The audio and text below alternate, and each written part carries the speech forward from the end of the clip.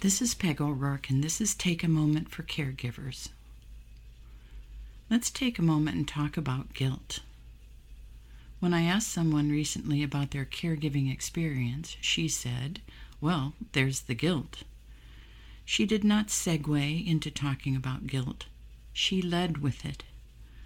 So let's take a moment and look at guilt as part of caregiving and as a barrier to caregiving. Guilt can be defined as feelings of failure. Caregiving is fraught with opportunities to fail. You can fail at keeping your patience and holding your tongue. You can fail at getting your person to an appointment or getting them to get dressed in the morning. You can fail at getting them to eat, sleep, take medication, and participate in an activity. Do these so-called failures have to make you feel guilt? Or could these failures simply be labeled as part of the realities of caregiving? The reality of caregiving is that you're caring for someone who is not predictable and may not be aware of their mood or their situation or their impact on you. Guilt does not have to be a part of the equation of caregiving, so why does guilt keep showing up in the equation? Guilt has long been an issue for people who struggle, and we all struggle. We're bombarded with shoulds from the moment we're old enough to move around on our own. We should eat. We should go to bed. We should not touch that. When we get older, the should messages continue. You should do your chores, do your homework, and be nice to others. As adults, we get even greater should messages.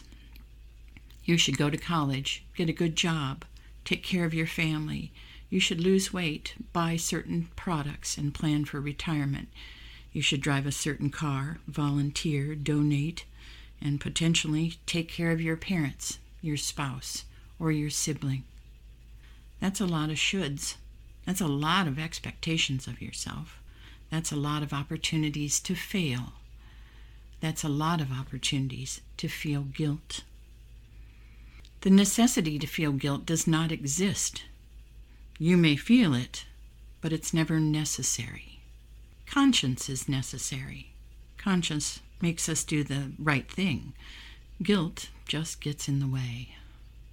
Guilt is a barrier to effective caregiving. Guilt is a barrier to the caregiver nurturing their body and their soul. Guilt is a barrier to spending any remaining years with your person in the most loving and gentle way. Guilt is a barrier to appropriate decision-making and problem-solving. Guilt is a barrier to communicating with friends and family about your needs. Guilt is a barrier to feeling compassionate toward yourself and your situation. Sometimes the guilt you may heap on yourself is far greater than the guilt you would place on any other person. Ask yourself if it would be fair to make anyone else feel guilt about their best efforts. Is that what you're doing? Are you harder on you than you would be toward others? Guilt takes too much energy, and it's not necessary or useful. Lay it down, and instead use the energy toward your best efforts. Strive for more patience, more gentleness, more compassion, not just toward your person, but toward you as well. Signing off.